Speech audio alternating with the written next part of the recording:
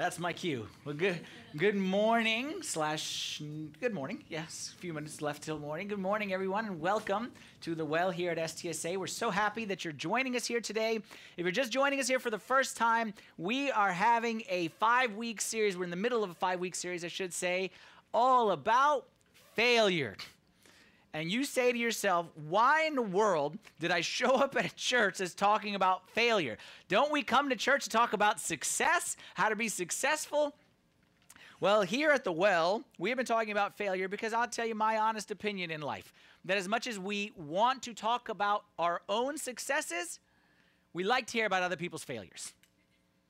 Because all of us, if we're honest, I could bring up here what we've been doing for the past few weeks, or we'll continue throughout this series, is we're looking at great people who have had big failures. People who have done great things in the Bible, and we've seen how they fell to lows that you might not have even imagined. And I could bring up here all the great successes of the Bible, and that tell you how to be like Moses, how to be like Abraham, and how to be like all these great guys. But most of us, if we're honest, we can relate a lot more to those greats in their failure than in their success. So what we're doing right here is we're talking about failure. And we got no problem admitting that all of us are failures. And for the past 2 weeks, okay, I started off the message by telling a story of one of my personal failures, okay, about how I messed up royally when I was giving sermons in the past. Once giving a sermon about a wrong word, okay, speaking an entire sermon about a word, but didn't realize it was the wrong word. It was translated in another language. And one time, apparently, cursing in another sermon, unbeknownst to me, you give an entire sermon about a curse word. So several people have told me how much they enjoy hearing about my sermon fails. I don't really know how to interpret that. And someone said, you should keep on starting every week one of your sermon fails. Well, I said to that person, they're few and far between. So what I'm going to do today is talk about another preacher's fail. We're going to laugh at somebody else today. True story of a Anglican preacher, an Anglican priest.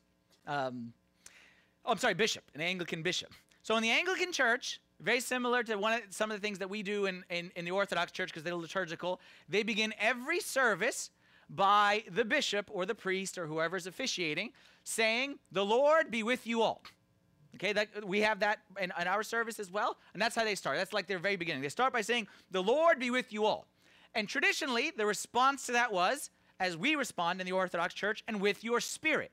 Okay, but the Anglican Church, I guess, modernized it at some point in time, and instead of "and with your spirit," they changed it to "and also with you."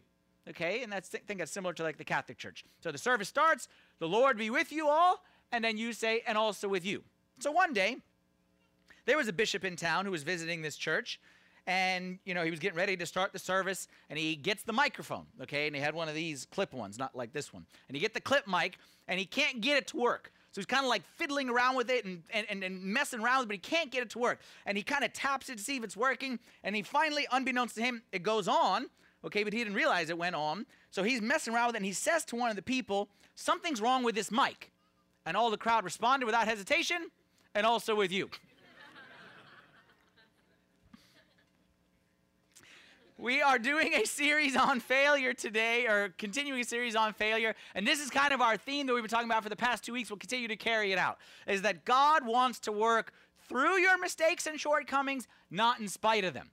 Can't stress this enough, that we've all been in the point where we have failed, we have messed up, we have felt like we have gone too far for God to use us or to bless our marriage or to even give us a marriage. Like we feel like we've messed up so much that God can no more use us. Well, I'm here to tell you that failure does not stop God's plan for you. In fact, oftentimes it's part of God's plan for you.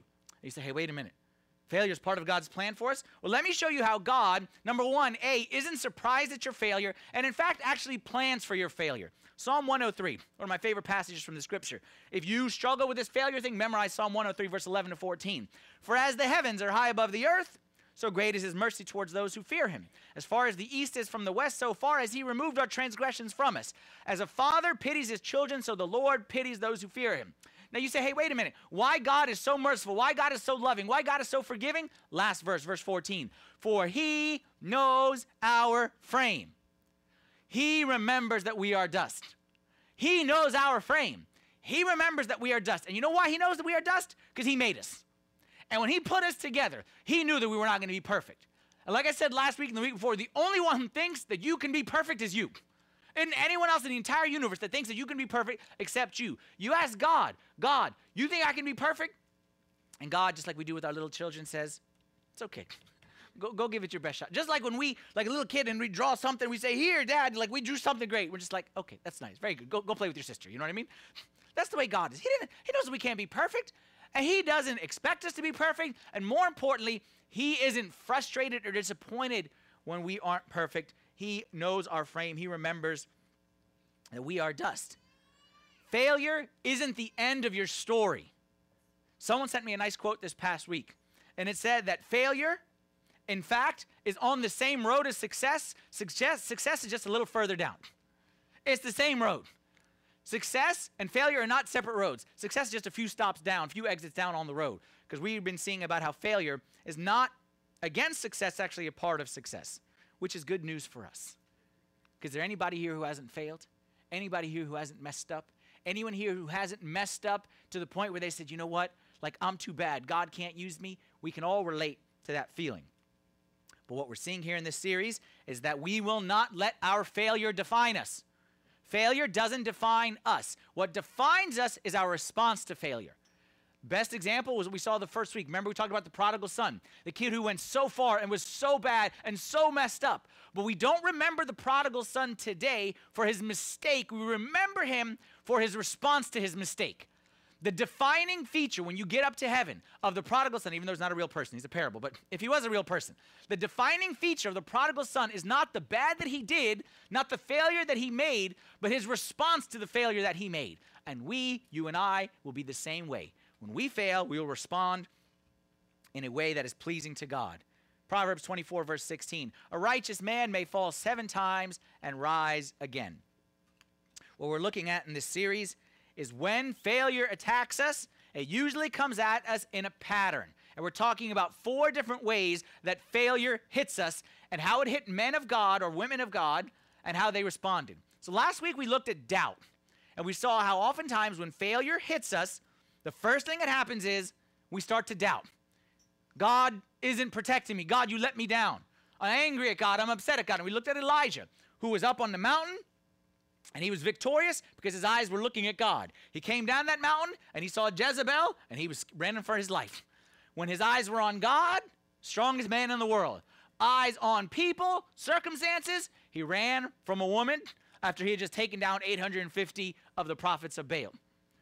We saw last week that the only difference, y'all remember this one? The only difference between a hero and a coward is what? Is where their eyes are.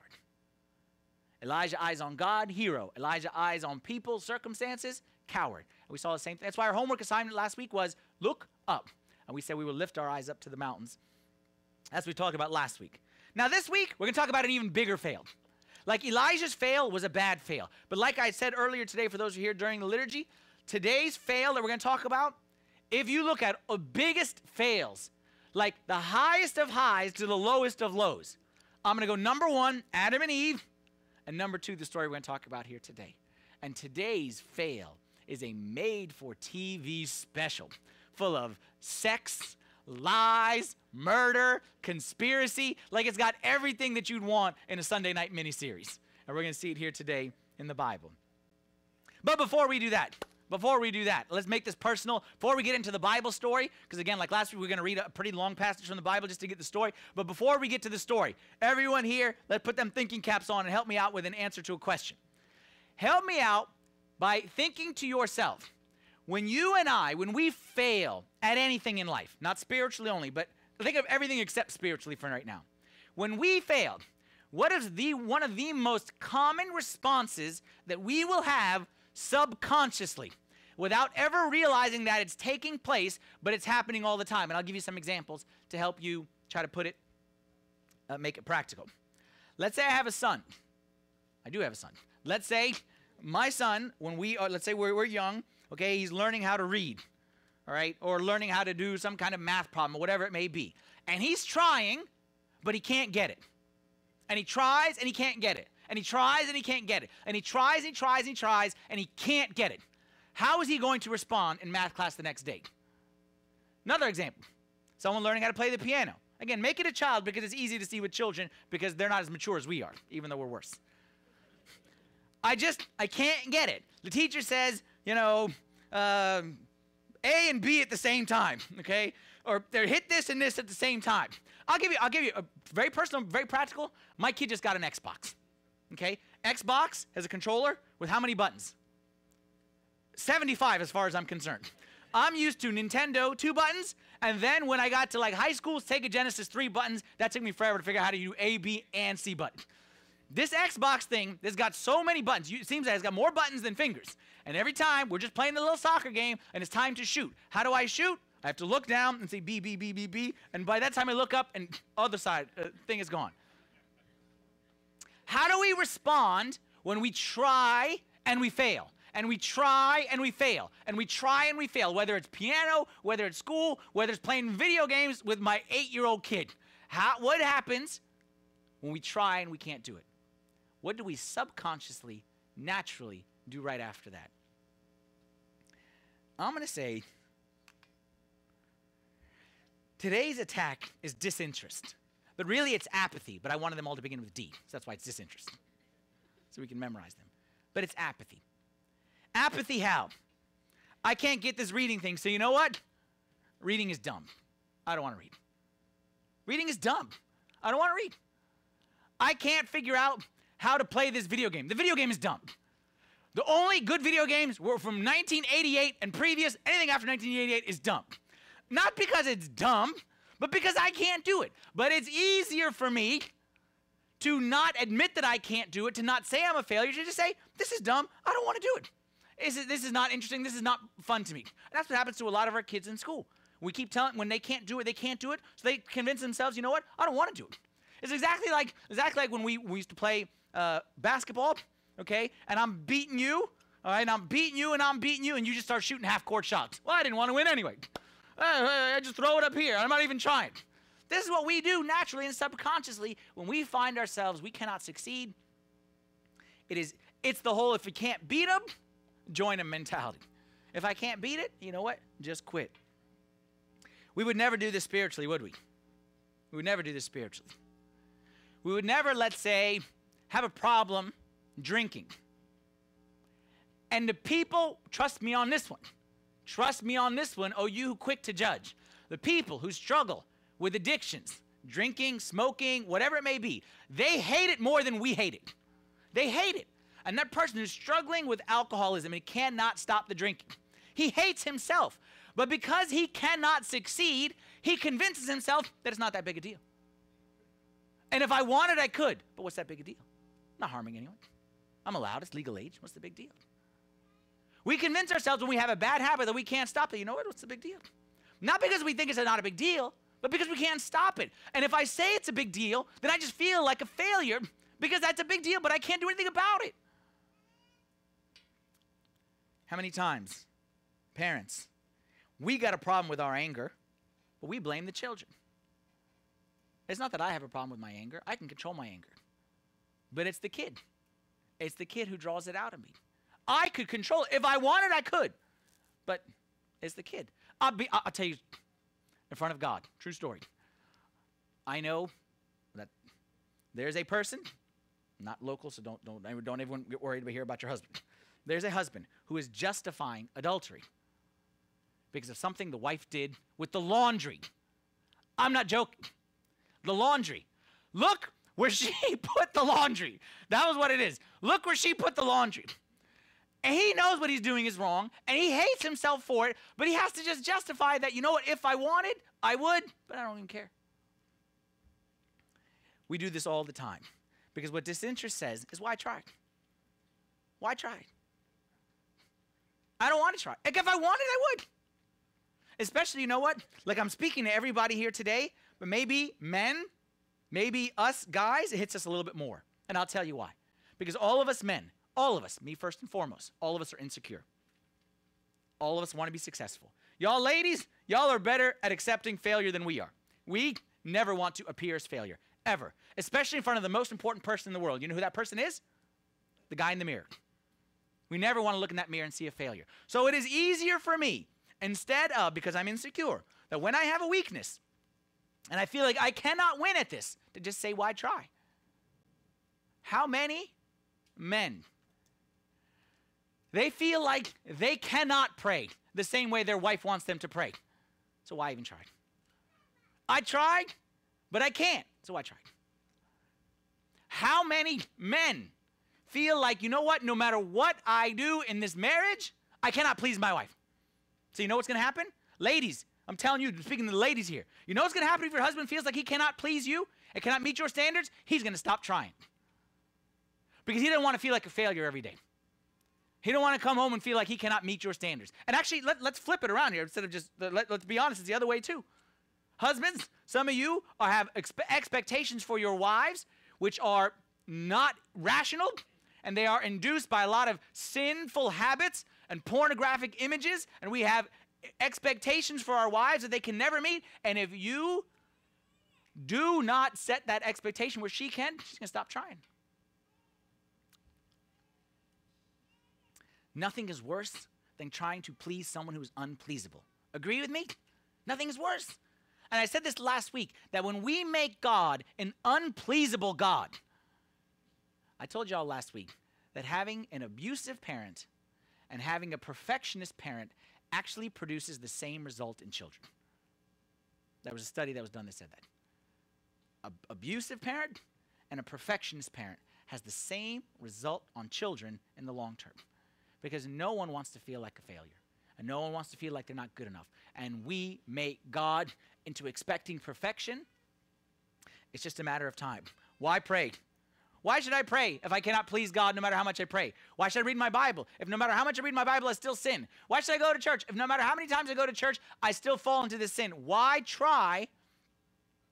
Because I'll never be good enough. Well, the answer to that question comes in our character for today, who is David. Y'all are going to love this story. If you like action and drama and romance and conspiracy and murder and war, you love the story of David. And I'd encourage you to read more of it. I'm just going to kind of go through the highlights here, but you want to get more into, like, the action of the Bible is David. David, we're going to pick up his, like, y'all know David. David had, I want to say, the highest high and the lowest low. Let's start with the highest high. Who is David? David, as you see in the picture, he's the giant killer. He is the one who faced Goliath, who a whole nation was scared of him, and he took him down with just 5 stones and a sling. And he beat this giant down, and he stole the giant's sword, and he cut the giant's head off with his own sword. And then it says that David took his head with him, and he hung his head up in his, like we have on our mantle. You have a little picture, maybe a little candle, maybe one of them fake, the bear claw things. He had the head of Goliath on there. I don't know how, that's disgusting, but that's fantastic. And if I cut off a giant's head, man, I'd hang that thing up. I'd carry it with me everywhere I went. David was a giant killer. David was a guy who wrote the book of Psalms. David was a guy who Jesus himself quoted many times and said, "Who am I? I am the son of David." And that's a big deal. Because especially in the Bible times, they were known by, like, who their parent is. I'm so-and-so, son of so-and-so, so-and-so, son of so-and-so. So Jesus said, who am I? I'm Jesus, I'm son of David. And for all eternity, the Messiah, lineage of David, David has about as high a high as you can have in the scriptures. But he also had a pretty low low. Now, as we're going to get into his fail right here, just again to make it, like, relevant to us. The thought of me and David, the thought of me and David standing next to each other, side by side as failures, that's a tough thing to swallow. Like, imagine you're going in confession line, okay, and in front of you is David. Like, there's no way my confession is going to look like his confession. Like, his confession is going to be like, "Dear God, I only wrote 2 Psalms today instead of 3. Like, I only killed 1 giant today." Like, there's no way that me and David can relate to each other. He's the psalmist. He's the king. He's the one who God chose and said, "This is a man." I got a verse right here, don't I? Yeah, the man after my own heart. Acts 13, verse 22. talked about, this is in the New Testament, they're talking about David. And it says that God raised up for him David as a king. God raised up David. He was God's choice. Also, whom he gave a testimony and said, I have found David, the son of Jesse, a man after my own heart, who will do all my will. God said about David, stamp of approval. This guy, man after my own heart. Only person the scripture said that about is David. How can me and David, how can David feel like I feel? I feel like a failure. That's understandable. How can David and me be in the same boat? Well, we're going to see today. We're going to pick up the story in 2 Samuel chapter 11, just to get a little context.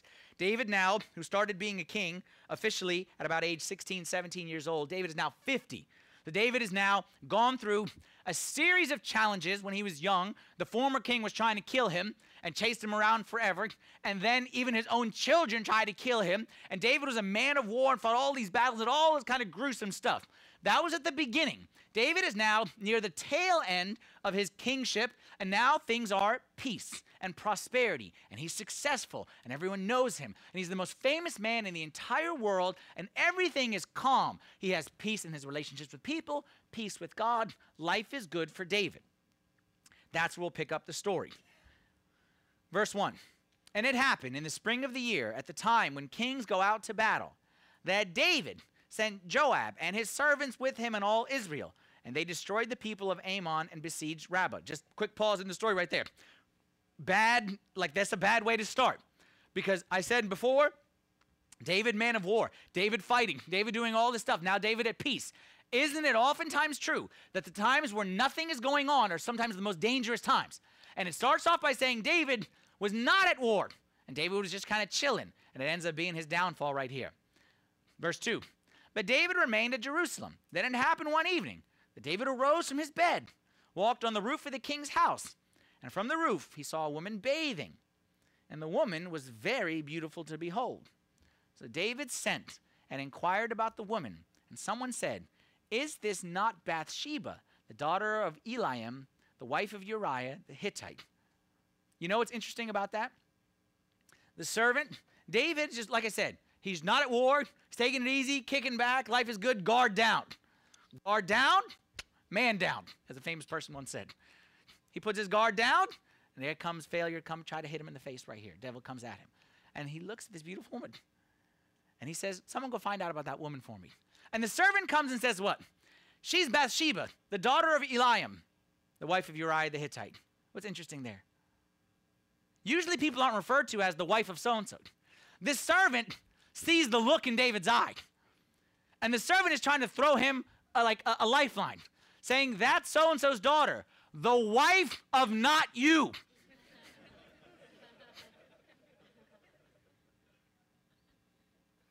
David didn't get it. Verse 4, then David sent messengers and took her, and she came to him, and he lay with her, for she was cleansed from her impurity. And she returned to her house, and the woman conceived, so she sent and told David and said, I am with child. Caption, uh-oh. Uh-oh. Isn't it amazing how David spent 50 years of his life climbing the mountain, okay, and be this great man of God, and in one verse destroyed it all. And you're going to see, if you read the rest of the story, but we're not going to read it all, he spent the rest of his life the consequences of one verse, verse 4. One verse, consequences of the rest of his life. That's how it is, isn't it? Now, this is an uh-oh verse because spiritually, he sinned. But that's not why he's worried. Why is he worried? David is the king.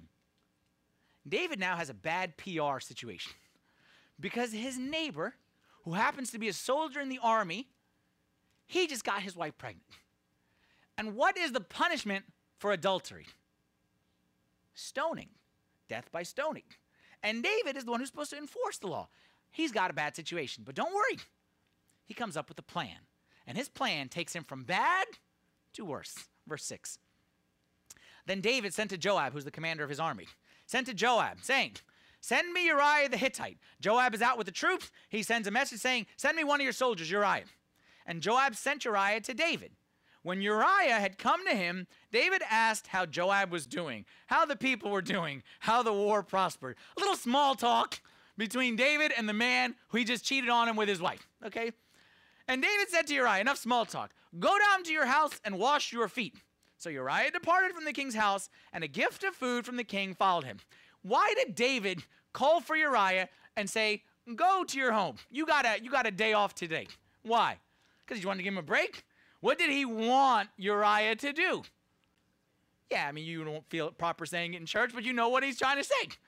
What any soldier would do when he's home from war with his wife. He wanted him to go out and have relations with his wife, and then all of a sudden she's pregnant. Hey, congrats, Uriah, you the man. Congrats. See if the plan works. But Uriah slept at the door of the king's house with all the servants of his lord and did not go down to his house. What? He slept at the door? Why? So when they told David, saying Uriah did not go down to his house, David said to Uriah, did you not come from a journey? Why did you not go down to your house? Now, of course, David doesn't care about Uriah.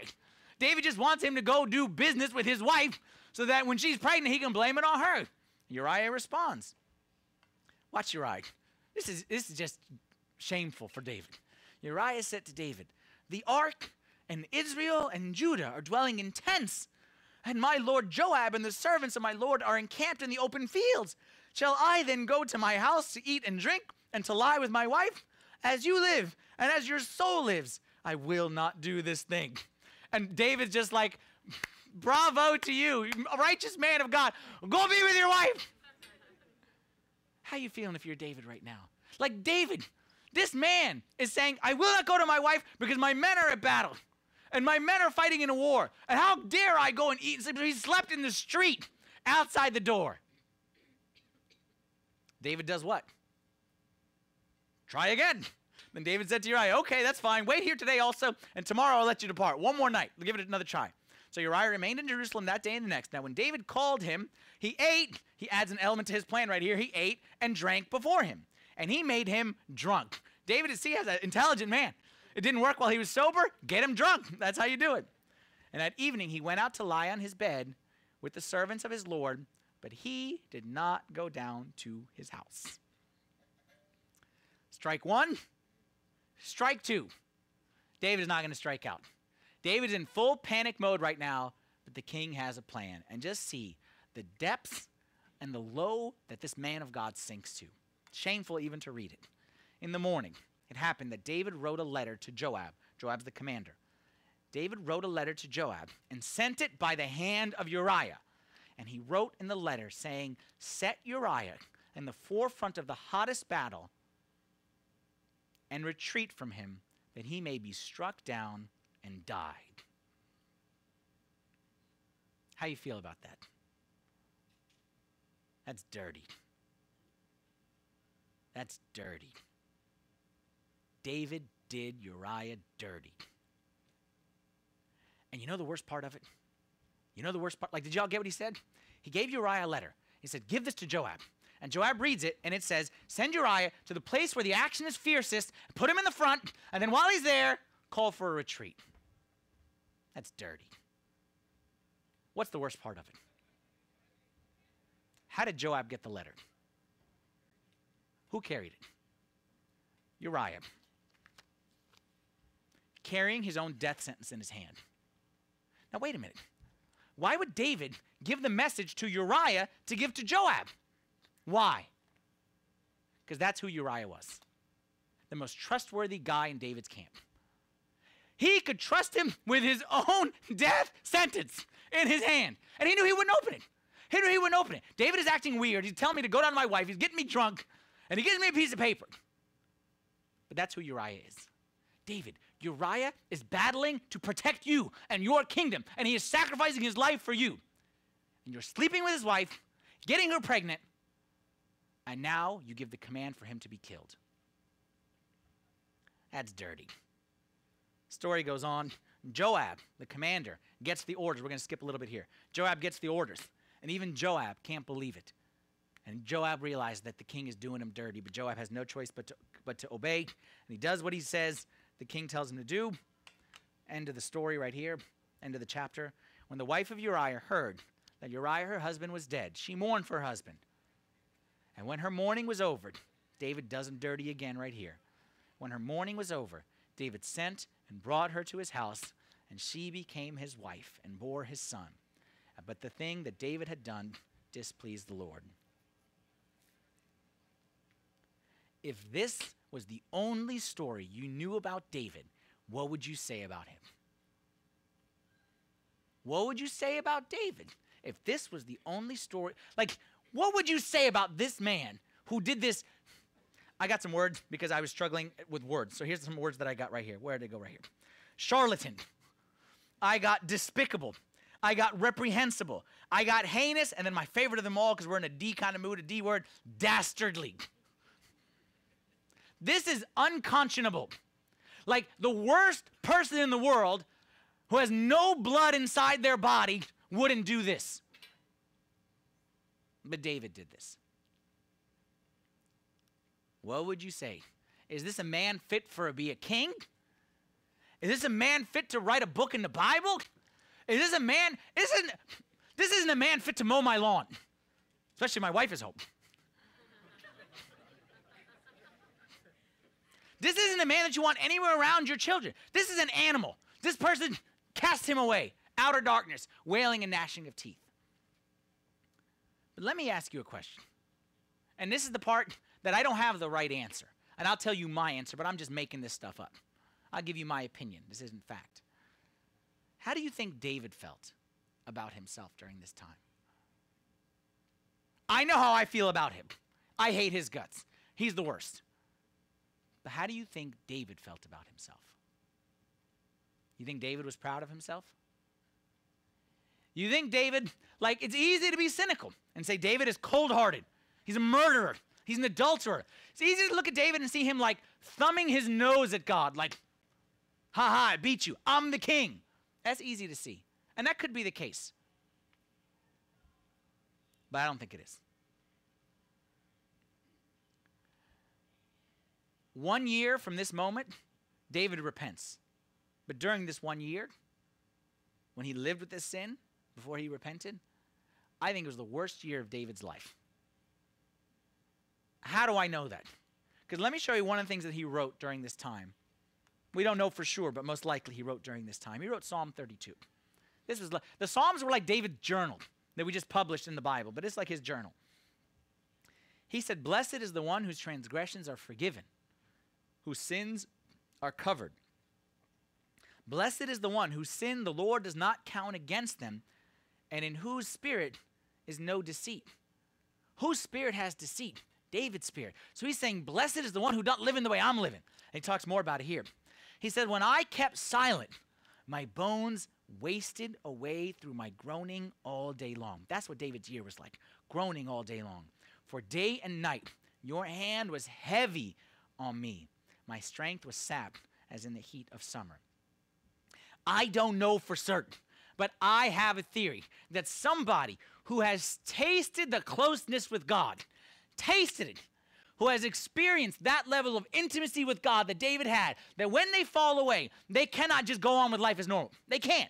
They can pretend to, and they can try to convince themselves, but they can't. Deep inside, I think that David felt like a failure. And David knew he let God down. But David didn't know what to do.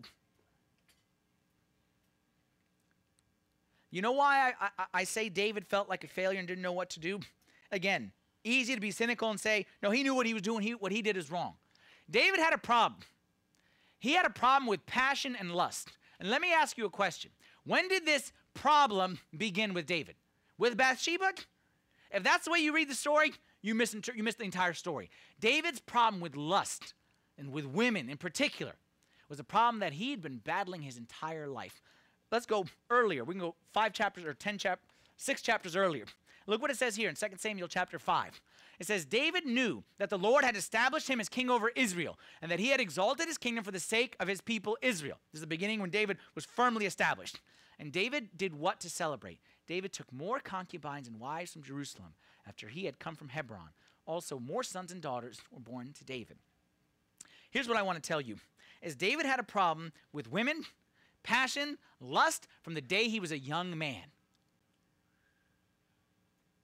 But the problem as long as he was a fugitive, like when he was a king versus when he was a fugitive, you may be desiring all the women in the whole wide world. But when you're a fugitive running for your life, you don't have as much opportunity. So it's easy to lust and have no opportunity to act upon it because you have no opportunity. Then all of a sudden you're king and everyone's kissing your hand and kissing your feet. And now all of a sudden, that same lust, you have many opportunities to do something about it. That's where David found himself. David was no different. David had been struggling with this, and in fact, from the very, very beginning, when God made David a king, God had a rule. God allowed people to marry multiple times in the Old Testament. He didn't like it, but he allowed it. He kind of turned his head the other way. But he said very clearly, my king shall have only one wife. The king cannot marry multiple times. And David, that's the right thing, and I agree. And David wrote so many Psalms about how great it is to follow your law. But he married multiple wives. And he picked them up some along the way. And that's what I'm trying to tell you, is this problem. And again, I could be way off right here, but I don't think I am. I think David struggled with this problem for years, and he hated himself more than anybody else hated him. But he didn't know what he could do about it. He tried, and he failed, and he tried, and he failed, and he tried, and he tried, and he tried, and the more he tried, it seemed like the more and more he failed, till finally he gets to this point where he says, you know what?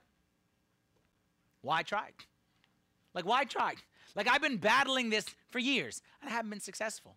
Why try anymore? And we saw what his not trying, what his giving up did. Went from adultery to murder. From adultery to lying to not even murder, but conspiracy and then murder. And to be honest, treason against one of his own soldiers. We're going to get to the end of the story, then we'll come back and learn a lesson here. Fast forward 1 year. David is living this year hating himself. All right? And at the end of that 1 year, God says enough is enough. I love David too much to leave him like this. And God sends him a messenger whose name is Nathan. And we'll see what David does right here. Then the Lord, 2 Samuel chapter 12. Then the Lord sent Nathan to David. And he came to him and said, there were 2 men in one city, one rich and one poor. The rich man had exceedingly many flocks and herds, but the poor man had nothing except one little ewe lamb, which he had bought and nourished, and it grew up together with him and with his children. God sends Nathan the prophet and says, hey, David, I want to tell you a story. And Nathan starts telling him a funny story, all right, about a rich man and a poor man. And the rich man had many sheep. The poor man had 1 sheep, and he loved that sheep so much. David's like, who cares? The story goes on. It ate, speaking about the poor man with the sheep, it ate of his own food and drank from his own cup and lay in his bosom, and it was like a daughter to him. Great, fantastic. This man loved his sheep so much like a daughter. Kind of weird, but okay. Here's where the story picks up. And a traveler came to the rich man, who refused to take from his own flock and from his own herd to prepare one for the wayfaring man who had come to him. But he took the poor man's lamb and prepared it for the man who had come to him. I'm a rich man, I have 500 sheep. You're a poor man, you have 1 sheep. I have a guest come over who wants to eat a sheep. So I say, I'll take that one because I don't want to touch any of my 500. So I steal the one that you treated as your own daughter, apparently, that I steal your sheep. That's the story. David, as the king, okay, David's in charge of the people. He's the government. So David's anger was greatly aroused against that man. And he said to Nathan, as the Lord lives, the man who has done this shall surely die. And he shall restore 4-fold for the lamb because he did this thing and because he had no pity. So Nathan tricks him. Tells him this story, rich man, all at his disposal, poor man, and this guy stole this one. And David said, this is the worst looking horse. This guy. And of course, y'all know what happens next. Then Nathan said to David, you are the man. You've heard the expression, you're the man, but in a different way. He said, you are the man. And when Nathan said that, boom, hush over the room. And all of a sudden,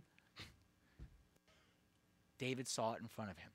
And Nathan continued, okay, we won't read it all, but Nathan continued to tell him, he said, God is angry with you because God blessed you and God gave you everything that you could have ever wanted. And he even says, if you read the passage later, he says, if you would have wanted more, God would have given you more. But you stole from this poor little man and you cheated God and you defiled my name and Nathan lays into him. Here's the important part. We said that it's not our failure that defines us, but our what to failure? Our response. what is the next word that comes out of David's mouth? So David said to Nathan, I have sinned against the Lord. I have sinned against the Lord. I have this theory in life. And the theory is that the more stress and the more we are under pressure, the more our true colors come out. I stand up here on this stage and I can show you the most beautiful side of me. Okay? The most beautiful side of me. I show you everything nice, everything loving, everything is good. I can show you that. But you want to know the true me? Squeeze me a little bit. And see me when I'm stressed and I haven't slept and and I got pressure all around me and I'm confronted and I'm squeezed a little bit, then you'll see what's truly inside me. And I hope what comes out is good. But you won't know until you're squeezed. David is squeezed right here, and what came out? No excuses, no justification, no blaming Bathsheba, who walking around naked taking a bath in the middle of the day. No blaming her. He said, I have sinned. And after he said, I have sinned, David penned another psalm. And it's the famous Psalm 51. And if you know that psalm, he says, I have sinned. He said, have mercy on me, O God, according to your unfailing love.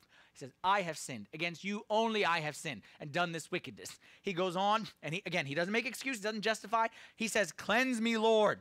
Wash me, Lord. Make me new, Lord. He says about how the crushed bones, make them to rejoice. Restore to me the joy of your salvation. It all came out of David. And what came out of David is, God, I hate myself. I hate myself, and I've hated myself for an entire year. And I felt miserable, and this is actually the happiest day of my life. Because I need you back, God. I need you back. And when God says that David is a man after my heart, I think he is talking as much about this David as he's talking about the David who wrote all the Psalms. My theory, you can disagree with me if you want. I believe when God says, I want a heart like David's, it's that. Is the heart, David felt like a failure, but David responded like a champ.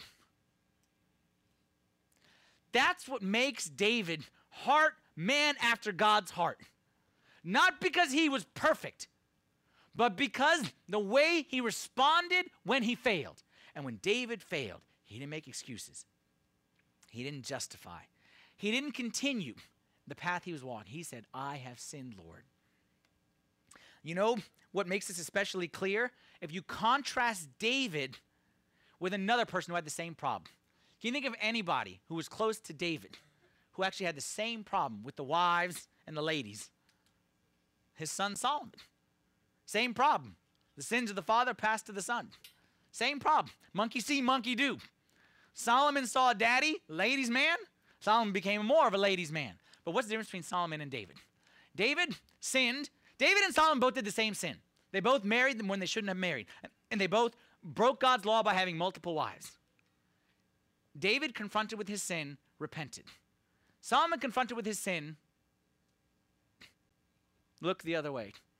Oh, what's the big deal? And Solomon, confronted with his sin, Solomon, it says, like David, confronted, and he repented. Solomon, not only did he marry multiple wives, he married wives from not God's people. He built temples to his wives and their gods.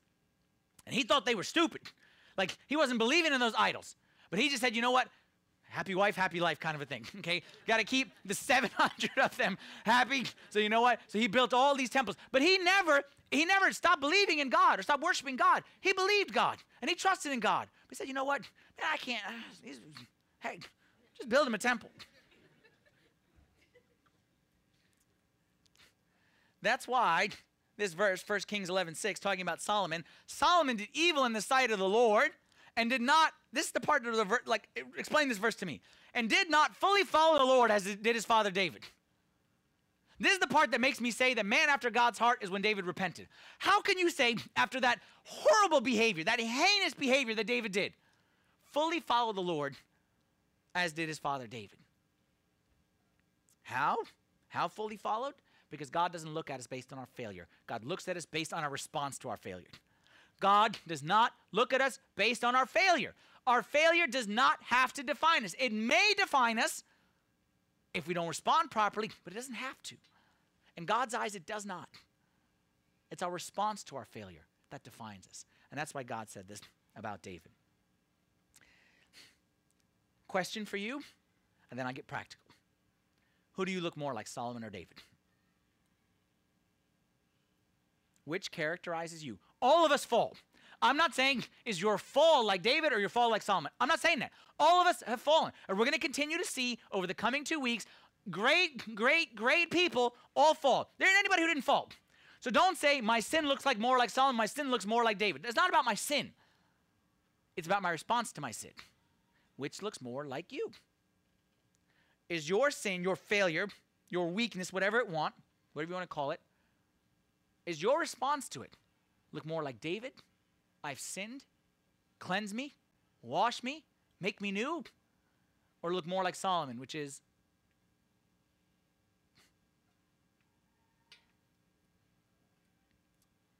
it's always going to be easier to quit and to say, why try, than it is to fight. It's always going to be easier when you get knocked down to just stay down. You get knocked down, you're taking a beating, and it's easier to say, you know what, just stay down. It's always going to be easier to say that. The man of God gets up and fights.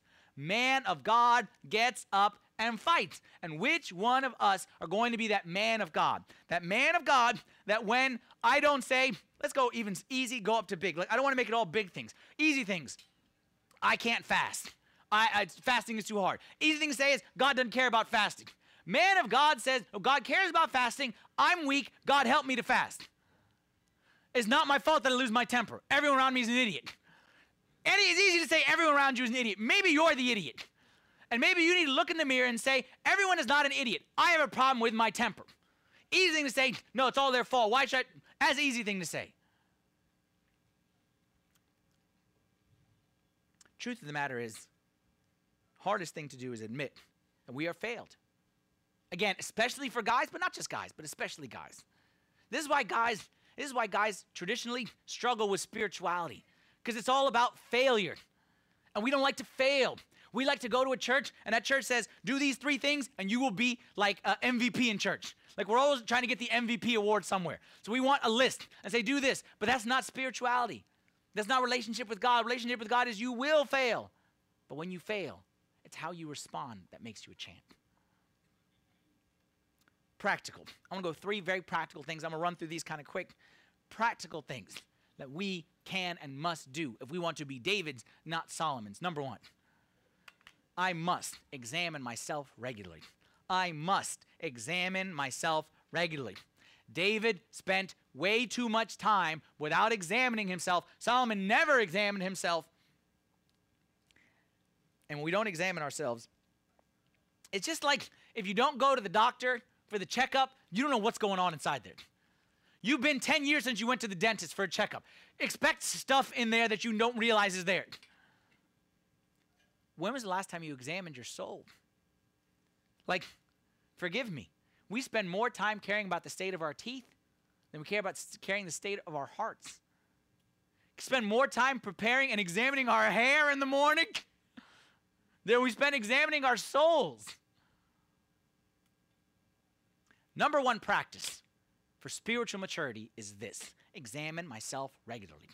1 John chapter 1 verse 8 says, if we say that we have no sin, we deceive ourselves and the truth is not in us. That's about as blunt and straightforward as you can possibly be. If you say I don't need to examine myself, then you are a liar is what it's saying, and you are deceiving yourself. Here's what I want you to do with every one of these action items. I'm asking you a question to make it more clear. And the question I have, I wrote it on your handout, is what are you pretending isn't a problem? And I don't think that you need to think very hard about that one. What am I pretending today? What do I know is a problem, but I'm pretending is not a problem? We need to be honest. And you know what else? You know what else? We need to be honest with ourselves. We need to be honest with God's messenger. Because the truth is, I believe this. The same way God loved David so much that he sent him Nathan, God loves each and every single one of us so much, he will send us a Nathan. And that Nathan could be up here from the stage yelling at you right now. That Nathan could be your mom calling you after you leave here and asking. And that could be the voice of God. Could be an email. It could be a child. If you're a parent and you never heard the voice of God from your children, then you're not listening. Nathan could come from anywhere. And when Nathan comes, the messenger comes, don't be defensive. Put down your defensiveness. Nathan is not coming to attack you. Nathan is coming to help you. And when he comes at you and he says, you have sinned, don't be defensive and accept it as coming from God. Take it seriously. Examine myself regularly. Number 2, confess my sins, both to God and man. Confess my sins, both to God and man. The principle of confession is written about in the scriptures at length. 1 John chapter 1, verse 9. So the verse before was the one we just read. Anyone who says he has no sin deceives himself. Next verse. Not just saying, examine yourself if you're a sinner, but do something about it. If we confess our sins, he is faithful and just to forgive us our sins and to cleanse us from all unrighteousness. If we confess, he forgives. So God never just says, examine, you're bad, you're bad, you're bad. He's saying, you're bad, come help me, let me make you good. Because that's what I specialize in. But we have to confess our sins. Next verse. James 5:16, again, confess your trespasses to one another and pray for one another that you may be healed. Here's my question to you. And it's a simple question, and don't read more into it than it's trying to say. When was the last time you confessed? When was the last time you confessed? And I know you look at that and say, well, you know, I could, don't, it's not the federal, it's not the tax laws. Don't treat it like the IRS. Don't try to make loopholes. When was the last time you confessed? And you say, well, I don't believe in confession to a priest. I believe in confession to God. Okay, let's start with confession to God. When was the last time you confessed to God? That's an easy thing to say. When we don't want to confess to a priest, we believe here, for those who are joining us, we believe in the sacrament of confession. And I understand many people here, not Orthodox, you may not believe in it. That's totally fine. Like, that's 100% fine, and I don't blame you. And you probably had a bad experience, or someone told you something, or like priest bit you. Like, I don't know, whatever. Like, I totally understand. I get that. Confession is hard. I totally get that. I'm not trying to pressure anybody. But I'm saying the majority of the people, our problem is not that we don't believe in confession, is that we don't want to do it. And there's a complete difference between someone saying, I'm not comfortable with this idea, I don't get it yet, explain it to me. That's different than one saying, I believe in it, and I just don't want to do it. And then because we don't want to do it, we say we don't believe in it. But that's nonsense. When was the last time you confessed to God, number one? The Bible said, I just showed you 2 verses talking about confession. I can bring you many more. When was the last time you confessed? When was the last time you confessed, not just to God, but what we believe, again, I'm okay if you don't believe this, but what we believe is that the means by which God wants to work his healing and his forgiveness is through the sacrament of confession. When was the last time you did that?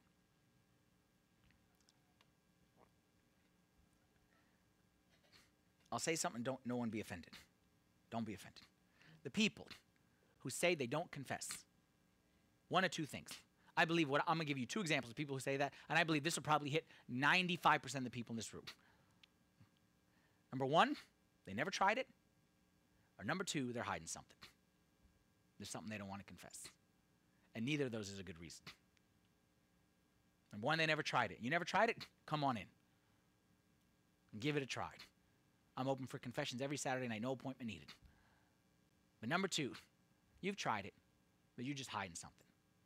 You're hiding from something from yourself, from God, whatever it may be. And my advice to you is confess. Number 3. There's the good one. We always end on the good note. Examine was tough. Confess is tough. Rely on God's grace, one day at a time. Very important. I'm going to talk about God's grace now. I'm going to finish with God's grace. God's grace. I don't want to say doesn't apply because that sounds too harsh. But I'm saying don't do number 3. 3, prerequisite for 3 is 1 and 2. That's what I want to say. 1 and 2 are prerequisite for 3. So very easy to say, whew, that was tough at 1 and 2, but I'm just going to take number 3. Like I choose door 3, okay? I'm going to go with God's grace. I don't want to examine. I don't want to confess. I'm going to go with God's grace. 3 is based on 1 and 2. So you 1 and 2, then you listen to 3. If you ignored 1 and 2, turn your ears off for number 3. Rely on God's grace, one day at a time. Speaking about confession, I, earlier this week, had a chance for my confession on whatever, Tuesday or Wednesday, whatever day it was. And every time I confess, it's comical because the script is as follows. I go in and I pour my heart out. It takes 2 minutes for me. Like my confessions, like 5 minutes, Like, I struggle to get to 5 minutes of my confession because I just go and I say boom, boom, boom, boom, boom. And I believe that's the way confession should be. I don't believe confession should be a lot of dialogue. Like, dialogue is fine, but keep it away from confession. Confession is I have sinned. And that's the way I go when I say boom, boom, boom, boom, boom. And then my priest, my father of confession, gives me a few words. It's very nice. And then I respond with the same question every time. Okay, what should I do about it? Like, but I always ask in a different way. Basically, what I'm trying to get to is, okay, what action item should I take after this? What can I do to solve this?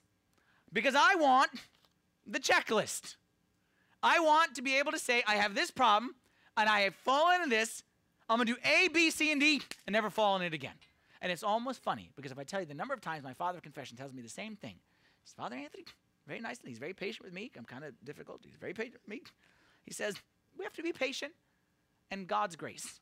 I'm like, okay, God's grace is a fantastic idea. I'm going to do A, B, C, and D, and then have all of God's grace. And he's like, okay, that's nice, but really you can't like manipulate God's grace. Like, God gives grace at certain times. And sometimes he gives more grace and you experience victory. And sometimes he gives less grace and you experience defeat. But don't worry, like, God loves you the same either way. And his grace will bring you to where you need to be in the end, and just trust that you do your part, he's going to take care of his part. Like, okay, that's a great idea. I think he'll do his part best if I do A, B, C, and D. And it's funny, because we have the same discussion every time. And in the end, I always want to walk away with a list of action items, and I always walk away with trust and rely on God's grace. But that's the answer. Now, with that said, some of you need some action items. Some of you are too much grace, all right? And some of you are love grace very, very, very much. And some of you need action items. Come talk to me. I'll give you action items. But some of us are two action items. And we need just to know, you know what? God's grace will see us through.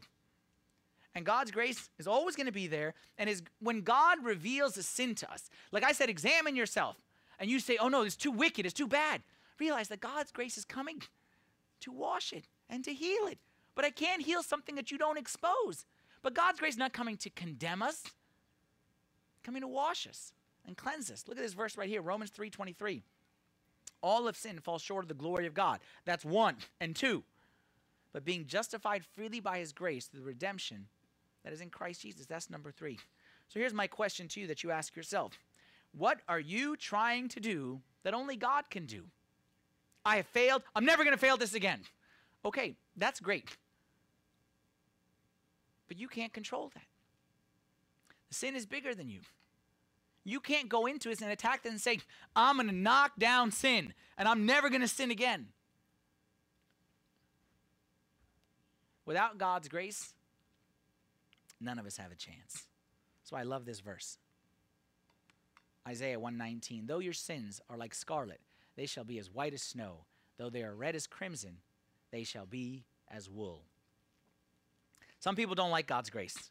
Some people think, wait a minute. If we talk too much about grace, then you know what? People are just going to do all kinds of bad sins. Don't tell people about grace, because if you tell them about grace, you're going to have a free license to sin. Don't tell them that there's forgiveness. Like, don't stress it too much. Stress, like, judgment. Don't stress too much on the grace thing. Well, you know what? Here's my response to that. First of all, if your goal is to pull a fast one on me or pull a fast one on yourself, you have the wrong goal. Because, yes, you can do all the wicked things. Say, yeah, God's grace, God's grace. You can fool yourself, but you cannot fool God. So that's not the goal. But number 2, I want to tell you even more importantly, God's grace doesn't give me license to sin. God's grace gives me power and encouragement that I can stop sin.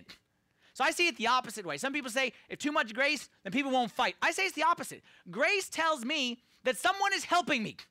And that this enemy in front of me, that when I have grace, you know what?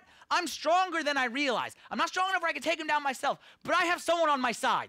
And grace encourages me, and grace motivates me to say, hey, you know what? God is working with you.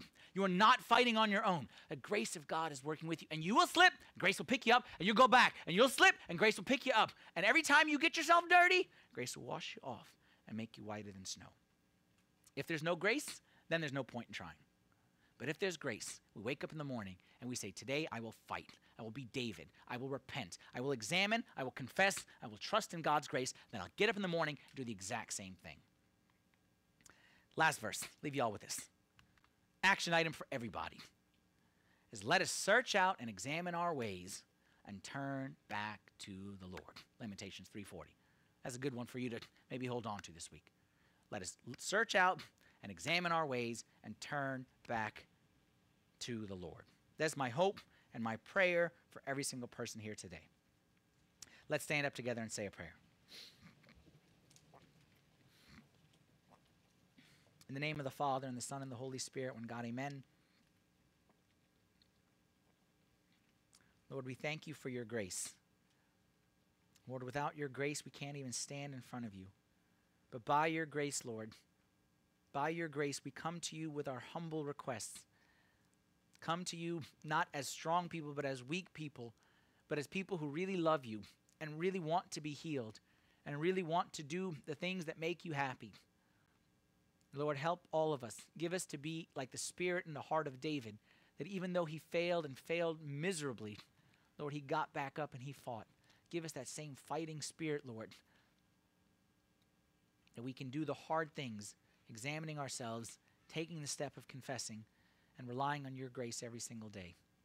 Pray, Lord, that you give an extra special dose of your grace to those who are in extra need of it today, those who are hurting, those who are feeling like failures, feeling like there's no point in trying. Lord, give them a special dosage of your grace this day, and let them walk out of here strong and confident, knowing that you are with them, no matter what it is, the failures that we've walked through. We ask these things in the name of your Son, Jesus Christ, with the prayers of all your saints. Hear us, Lord, as we pray thankfully. Our Father, who art in heaven, hallowed be thy name. Thy kingdom come, thy will be done on earth as it is in heaven. Give us this day our daily bread, and forgive us our trespasses, as we forgive those who trespass against us. And lead us not into temptation, but deliver us from the evil one. In Christ Jesus our Lord, for thine is the kingdom, the power, and the glory forever. Amen.